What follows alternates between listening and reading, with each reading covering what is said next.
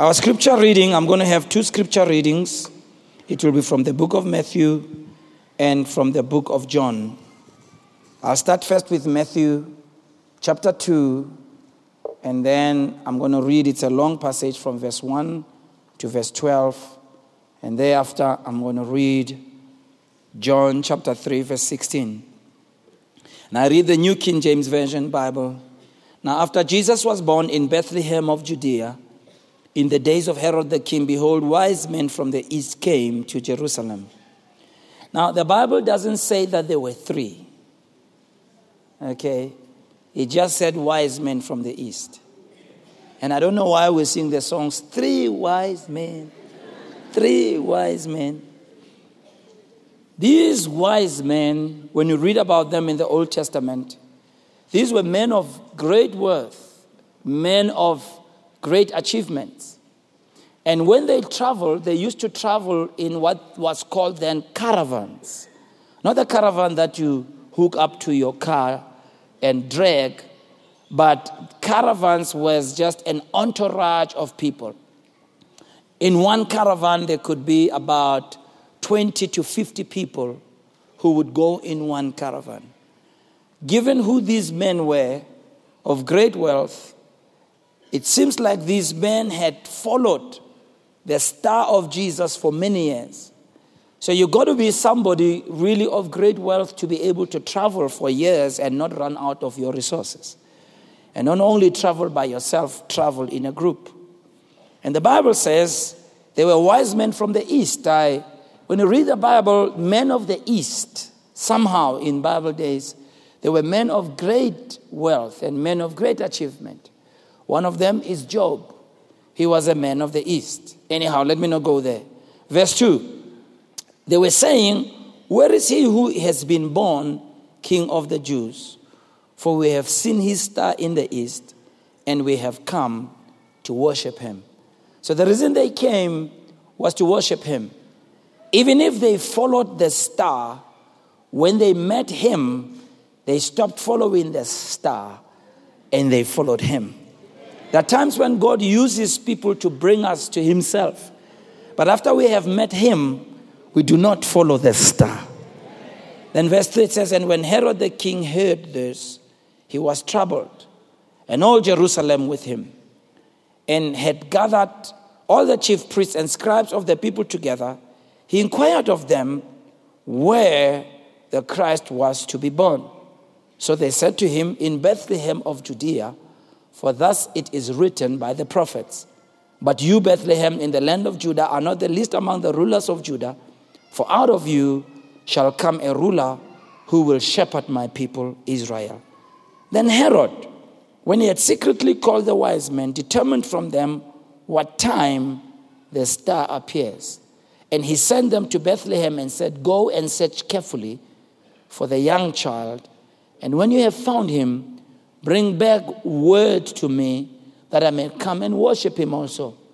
We know that Herod was lying. Because as you read further, I believe it's round about verse 16.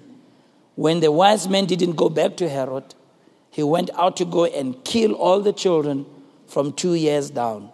And when you read in verse 16, then you know that when the wise men came to Jesus, they really didn't come to him as a baby, or rather, they didn't come to him on his first day. The Bible doesn't say they came to the manger. I don't know where we got that from. When you read, you know that probably Jesus, it had been a while since he was born. We don't know. It could have been days. It could have been months. We don't know. That's why when Herod inquired, based on the answer that the wise men gave him, when he killed the children, he killed from 2 years down. So we don't know how old Jesus was. But certainly he wasn't in a manger. I can see some of you are already worried. So number one, there were not three wise men. Number two, they didn't go to him in a manger. But they came to him. Verse 9. And when they heard the king, they departed, and behold, the star, which they had seen in the east, went before them, till it came and stood over where the young child was. When they saw the star, they rejoiced with exceeding great joy. See, when you come before Jesus, you've got to rejoice with exceeding great joy. Yeah, I tell you. And when they had come into the house, they saw the young child with Mary his mother, and fell down. Somebody say fell down. Say it again. Say it again. They fell down and did what?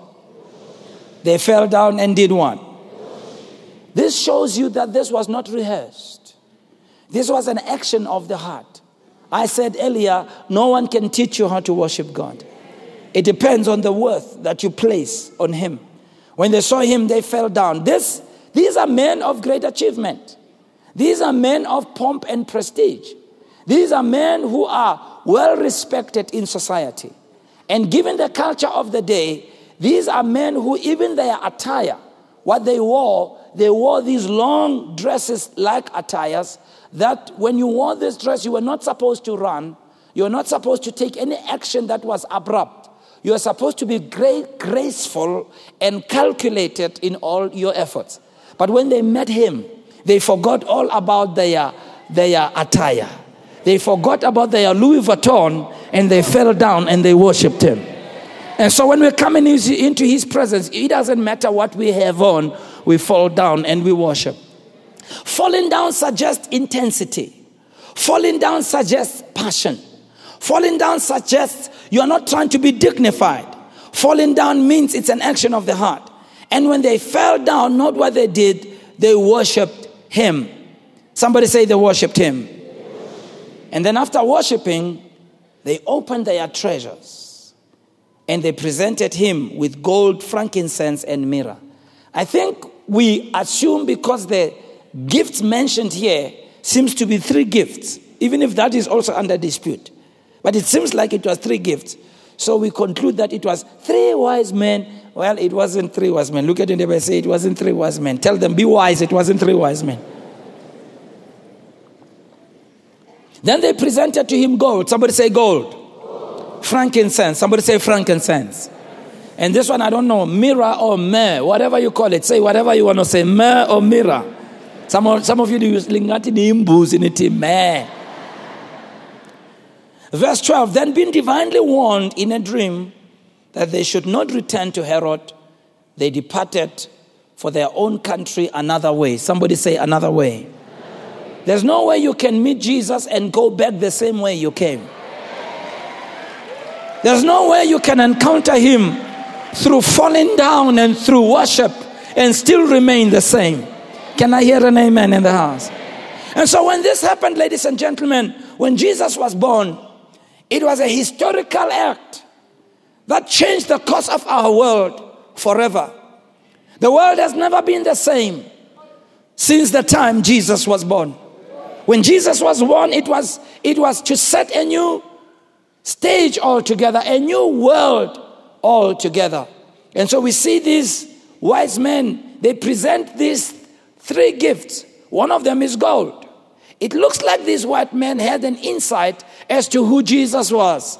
And all these gifts that they presented, they were recognizing who he was, and they did all these prophetic acts. Number 1, they presented gold. Gold speaks of divinity or kinship. They noticed that Jesus is a divine being. They noticed that this boy, this child, is a son of God, but he's also God the Son. They noticed that this child is 100% man and 100% God. So they present gold to say, we recognize your eternity as an eternal being. We recognize you as the King who reigns supreme. We see you, even if you're a baby, that you are the King of Kings and the Lord of Lords. Secondly, they presented to him frankincense. Frankincense was used by priests when they came to worship God. This is what they used to offer. Only priests were to handle this frankincense. So frankincense speaks of priesthood. They are saying, not only do we recognize you as God the Son and the Son of God, we recognize you as our only priest. The Bible says we have not a high priest who cannot be touched with the feelings of our infirmity. And he is a perfect high priest who is a go-between between us and God. He came into the world to make us understand who God was, and he came between heaven and earth to represent our cases before God. Only priests were anointed with this oil, wherein there was frankincense, and they are saying to Jesus, we recognize you as a priest. Wait a minute, I'll show you in a while. And then they gave him myrrh or myrrh, however you want to say it. When Jesus died on the cross, he was given vinegar that was mixed with myrrh. This symbolized his death. So already in this particular instance, they are saying, we recognize your divinity, we recognize your priesthood, but we also recognize that you're going to die on the cross. We recognize that you've come to die for our sins. So Jesus was God's best gift to the world. John 3:16, our second verse. For God so loved the world that he gave his only begotten Son, that whosoever believes in him should not perish, but have everlasting life. I believe this verse is one of the greatest verses in all the Bible. In fact, it's one of those verses that is loved by people all over the world. I remember as a child, we used to recite this verse in Sunday school. We call it Children's Church. I believe if Satan had a way to take one verse out of the Bible, it would be this verse. He would remove this verse and make it to be erased from people's memories and from the Bible. There are only 25 words in this verse in the King James Bible. Yet, no other single verse in all the scriptures has been blessed as this verse. No one scripture in the Bible has seen so many people's lives change like this verse. I remember on the 5th of August, 1978, when I was listening to the preaching of the word, with all the other verses that were read, it was this verse that struck my heart. To hear that a loving God could love a sinful person like me. And in his love, not only did he love, he demonstrated his love by sending his own begotten Son. Can I hear an amen? And so John 3:16 is the greatest story ever told. It explains even more to us what we read about Jesus in the book of Matthew. Martin Luther, one of the greatest preachers that we know and writers, calls John 3:16 the miniature gospel. In fact, John 3:16 has been called by many the gospel in a nutshell. It's been called by some a love letter from God written in blood and addressed to all of us. If ever there was a verse that makes hell tremble, it is John 3:16. If there's ever a verse that on Christmas Day we remember and we want to remind ourselves of the birth of Christ, it is John 3:16. If there was ever a verse that has lightened the path of many and made heaven the home of many and brought multitudes into heaven, it is John 3:16. Let us recite it again. For God so loved the world that he gave his only begotten Son, that whosoever believes in him should not perish, but have everlasting life.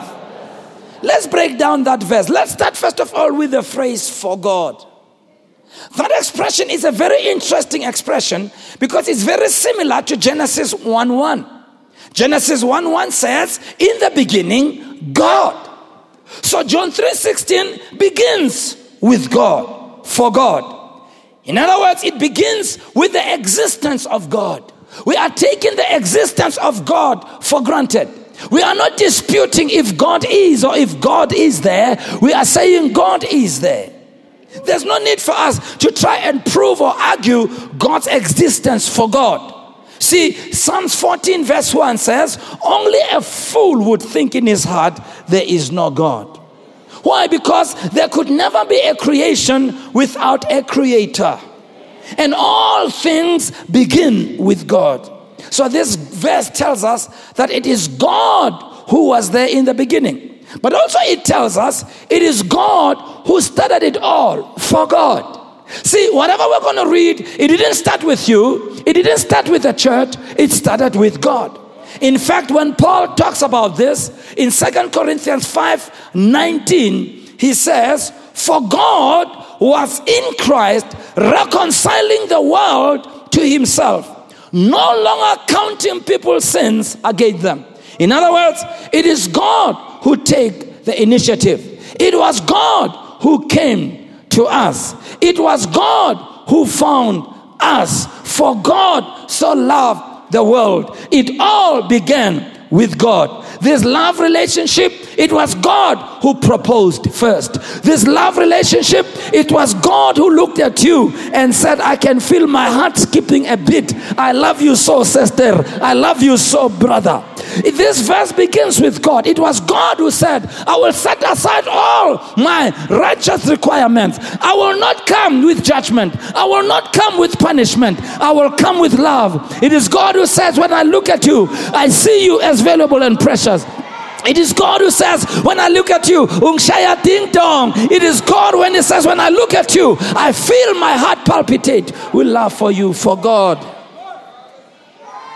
I wonder, the day we stand before God, for those people who will not have received Christ as Savior and Lord, what answer will they have to God?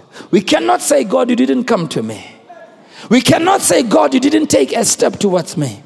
God will say, I took that step. Somebody say, for God.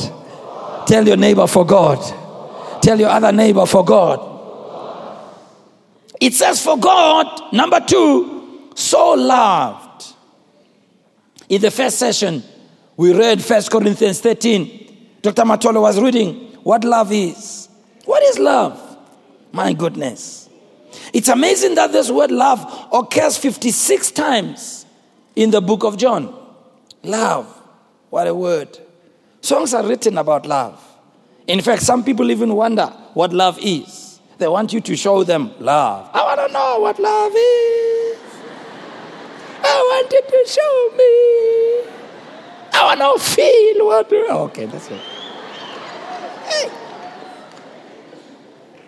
The dictionary says that love is to have a feeling, affection, a regard for, to be strongly attached to, attracted towards, to hold dear.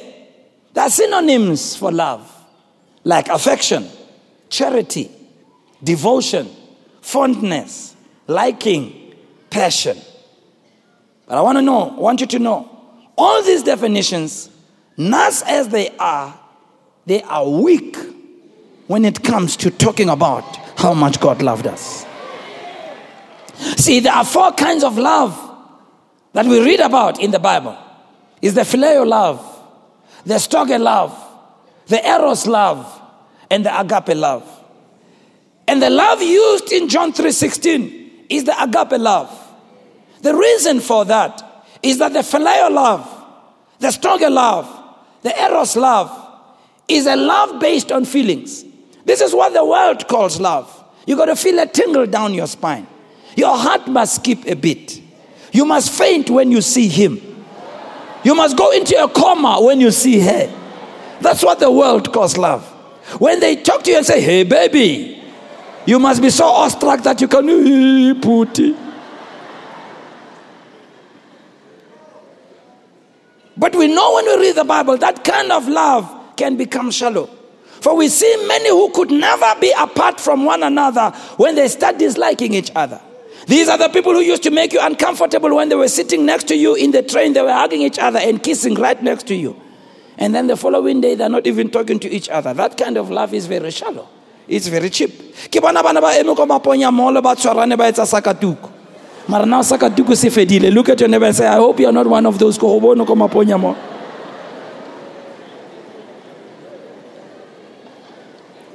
But this love is an agape love. And note what the Bible says. Excuse me. Not only does it say God loved us, it says God so loved us.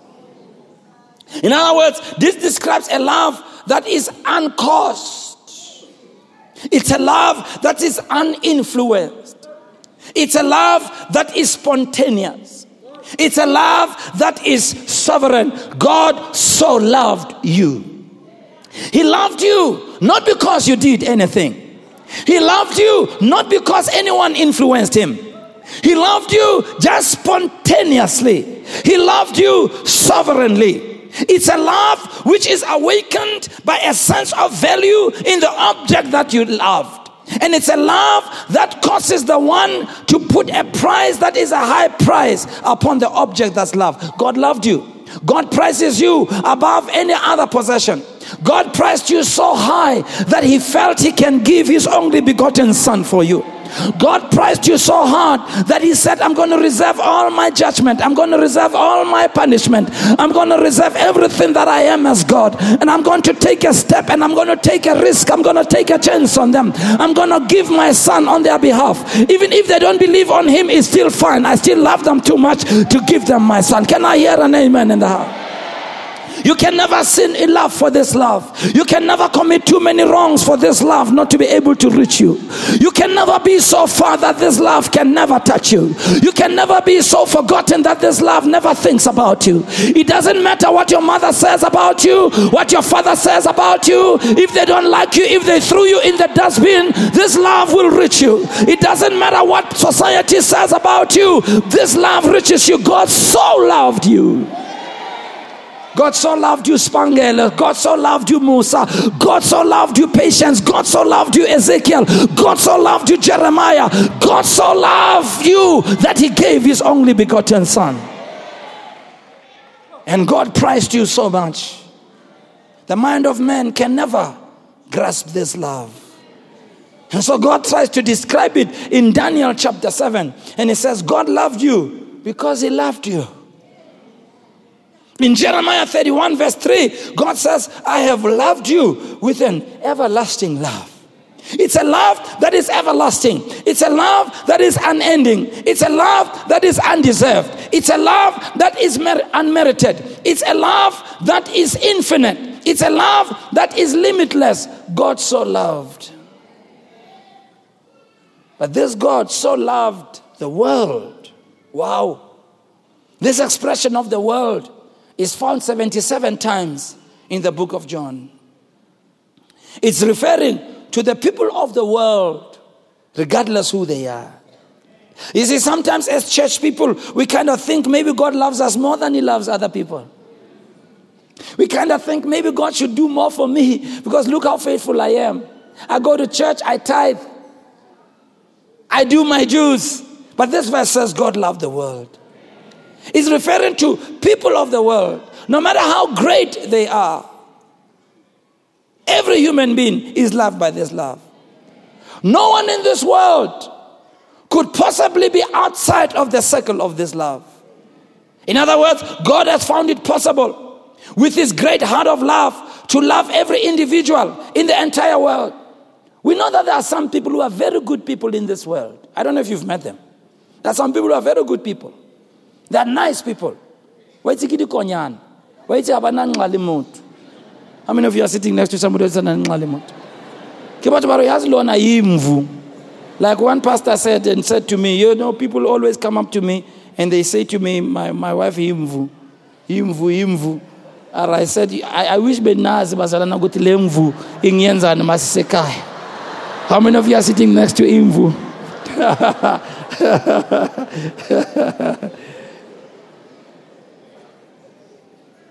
But you know, even the nicest people in the world, their love is not large enough to love everyone. Even if we mvu, there are certain people that your mvu love cannot be able to accommodate. It doesn't matter how good you are, it's very difficult to love them. But not so with God. God loves the Jews and the Gentile alike. God loves the African, the Chinese, the Arab, the American alike. God loves the black people, the white people, the red people, the yellow people, whatever shade. God loves the Baptists, the Methodists, the Presbyterians, the Catholics, the Grace Bible churches. God loves the fundamentalists, the liberals, the communists, the socialists. God loves the preachers, the murderers, the gamblers. God loves all people. We used to sing in that song. His love is so high. You can't go. It's so. You can't go. It's so. You can't go. Oh, wonderful. Some of you don't even know the song. Just look at it and say, it's so. You can do what? You can. It's so. Yes, you can. It's so, yeah, you can go. Oh. Hey.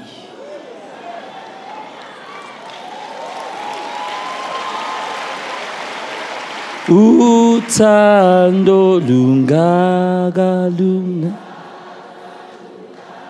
Uthando lungaga.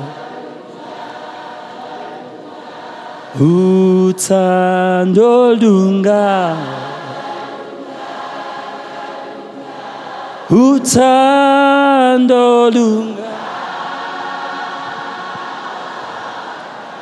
Luga Jesu Luga Jesu lunga Luga Jesu lunga Luga Jesu lunga Olwabatulu. Hey! Olwabatulu. Olwabatulu. Awubakit. Isiqino luya.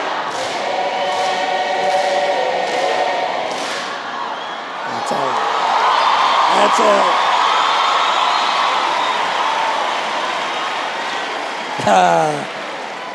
God loves all people. If you are here today and you've done so much wrong and you sneaked into this place and you thought, if I can just go to a place of worship, but you're hiding somewhere, I want you to know you don't need to hide anymore. There's a love that comes from God. A love that comes from God. His love excludes no one. God loves you, people of the world. God loves every person of the world. But the world, unfortunately, knows very little about this love. And so people run from God. And people don't want to come to God.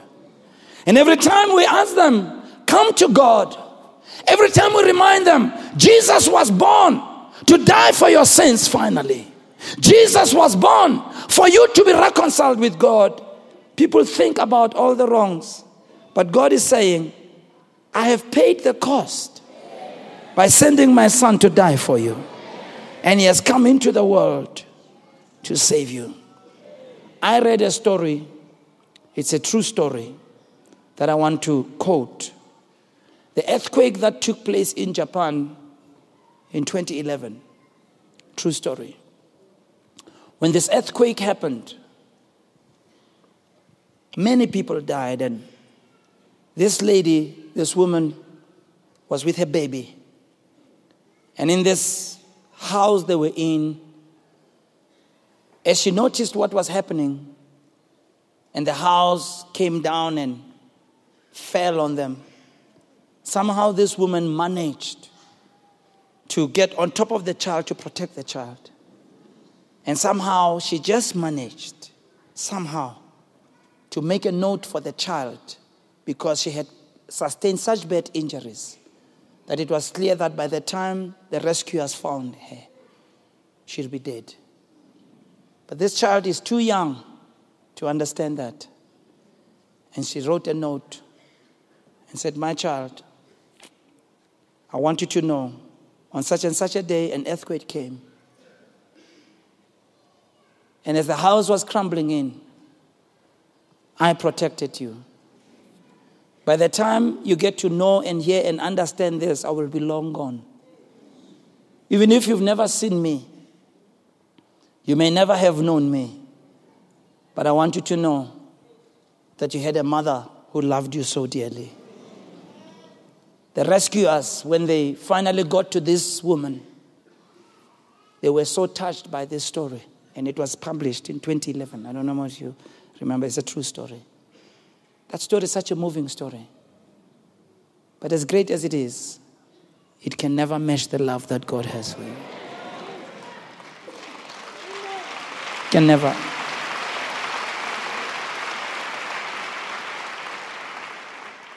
But God is saying to you, I love you.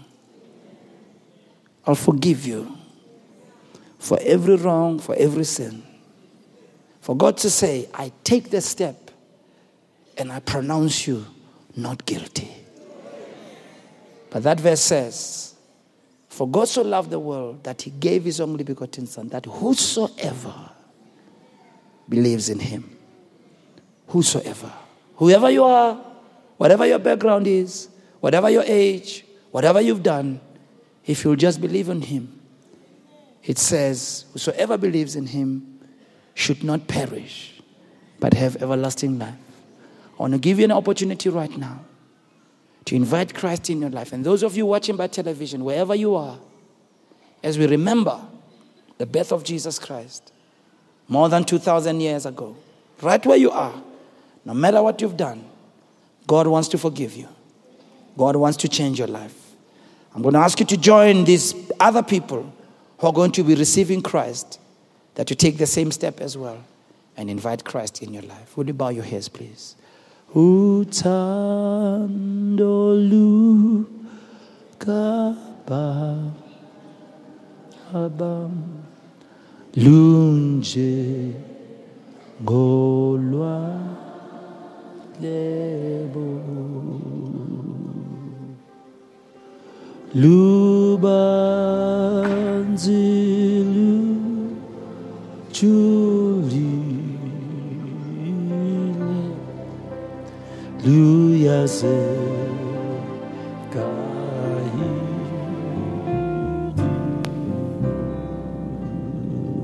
Jesus Loafi de la